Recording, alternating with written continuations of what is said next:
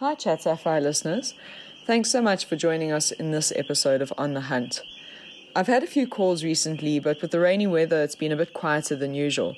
I've seen some activity from vine snakes pick up in the last week around the Alovo area, and I've captured and relocated 2 from the area in this week. Today I received a pretty panicked call from a resident in Lower Alovo about a vine snake that was on the perimeter fence. These snakes are highly venomous but really placid and don't readily bite. But with dogs and children around, it is better to have them safely removed. I attended the call, caught the snake safely, and it'll be relocated to a more natural area away from pets and people. Now this brings me to the subject of today's discussion: dogs and cats and the indigenous wildlife in our area. I think many people are of the opinion that a catio or an enclosed area for a cat is cruel, but from my perspective, I've thought for the longest time that it's better to have an enclosed area or a catio in the garden for your cats. I used to have free-roaming cats, and my experience was that I stressed out every time they didn't come home or respond to my calls, and I had the unfortunate experience of having 2 of my cats run over. Just about every other day, my cats would catch another animal, whether it was a bird or a snake or a lizard. They'd always be on the hunt for something. I've been involved in conservation for the longest time, and I just couldn't continue seeing all these animals coming in that were injured by my cats. Was it my cat's fault? No, not at all. But the problem with that is they were only doing what was coming naturally to them. But whilst their instinct to hunt is natural, they aren't natural predators for our wildlife. Unfortunately, whether we like it or not, our dogs and cats have a direct impact on indigenous animals, and I firmly believe that it's up to us to take the necessary steps as responsible pet owners to enclose them and to see that the impact that they have is minimized. I know that there are people out there that do not like cats and would go to great lengths to remove them. This is not something that we advocate or condone. I've heard of people shooting cats and poisoning them. As a cat owner, this saddens me greatly. I also know that allowing one's dogs to roam freely is not something most people even question, and I'm left wondering why it shouldn't be the same for cats. I personally have 2 catios where my cats have access to an area within the garden where they're able to have natural sunlight, climb trees, and just generally enjoy being a cat, whilst still remaining safe. They also have access to the rest of the house, and they are not in any way worse off as a result of the fact that they do not roam, and my nerves aren't shot from having to constantly question where they are.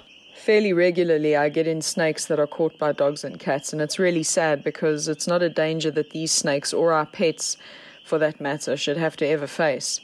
I realize that sometimes the situation is completely unavoidable, but I've tried to the best of my ability to train my own dogs to ignore other animals and to enclose my cats for their own safety and that of the wildlife around us. Just this week I had a herald snake come in that was caught by a dog. Sadly, the snake's spine has been broken, but it seems as though we might be able to save the snake as the spinal cord appears to be intact. We have Neville with us today to chat about a situation that transpired involving a black mamba, 2 dogs and their owner. Hi followers and listeners. This last week or so has been a pretty quiet period. It seems like the frenetic action is more or less over. However, what we have seen in the past 3 weeks, 4 weeks, is a lot of pet versus snake incidents. We're dealing at the moment with 2 house snakes that have been bitten and attacked by dogs, and it's funny how this thing works. If it's a house snake, then the pet attacked the house snake. If it was a mamba, it was certainly the mamba that attacked the pet.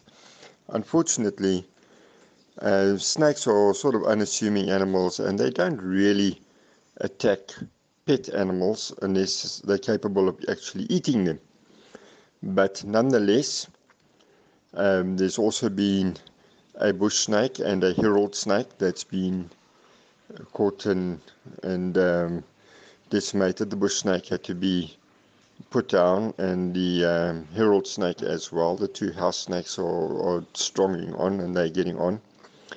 But we also had an incident a little while ago where 2 dogs tackled a black mamba.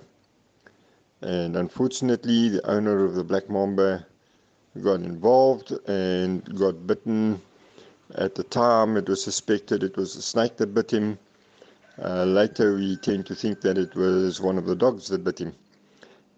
He got a puncture wound and was a bit painful, but there were no serious symptoms. That could have ended seriously bad. Unfortunately, both dogs died, and after attempting to save the snake for about 3 or 4 days, I think it was the 4th day, the decision was made to euthanize. Damage was just way more than we anticipated, and the snake was deteriorating rapidly and in obvious pain. Now, our pets have a profound effect on the wildlife around us. Not just dogs, but cats are actually the major problem. Now, don't get me wrong here, guys.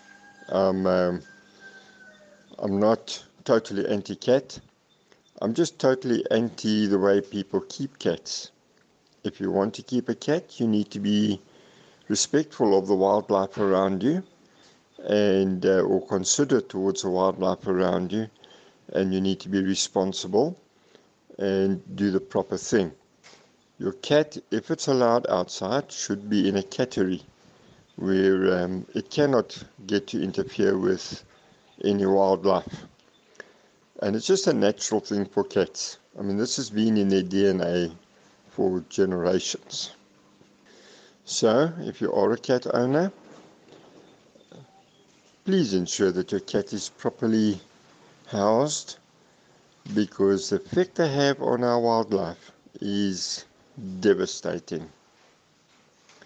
You guys have an awesome fortnight, because I believe we'll only see you in 2 weeks' time. Thank you so much, Nev, for sharing that heartbreaking story. It's very sad that this encounter cost 2 dogs their lives, and it could have ended very differently for the dog owner too. Now, this is an example of a situation that was totally unavoidable by the owner of the dogs, as the snake was on their premises. But still, we've shared this with you in the hope that it'll make you more aware of what is around you, and we urge you to take the necessary steps to take your safety and that of your animals into consideration. Please, if you are able to, remove your animals from any area where there is a snake or a wild animal. It is not fair to the animals concerned to allow them to have contact with one another. Before we end off, I'd just like to reiterate that we do not dislike any animal, but rather it is because we love all animals that we have chosen this as a topic this week. What are your thoughts? Please feel free to share your opinions and any questions that you may have. Thank you, listeners, once again for joining us, and we hope that you have been able to draw something positive from this episode. We really look forward to having you join us in the next. Please take care of yourselves. Until next time.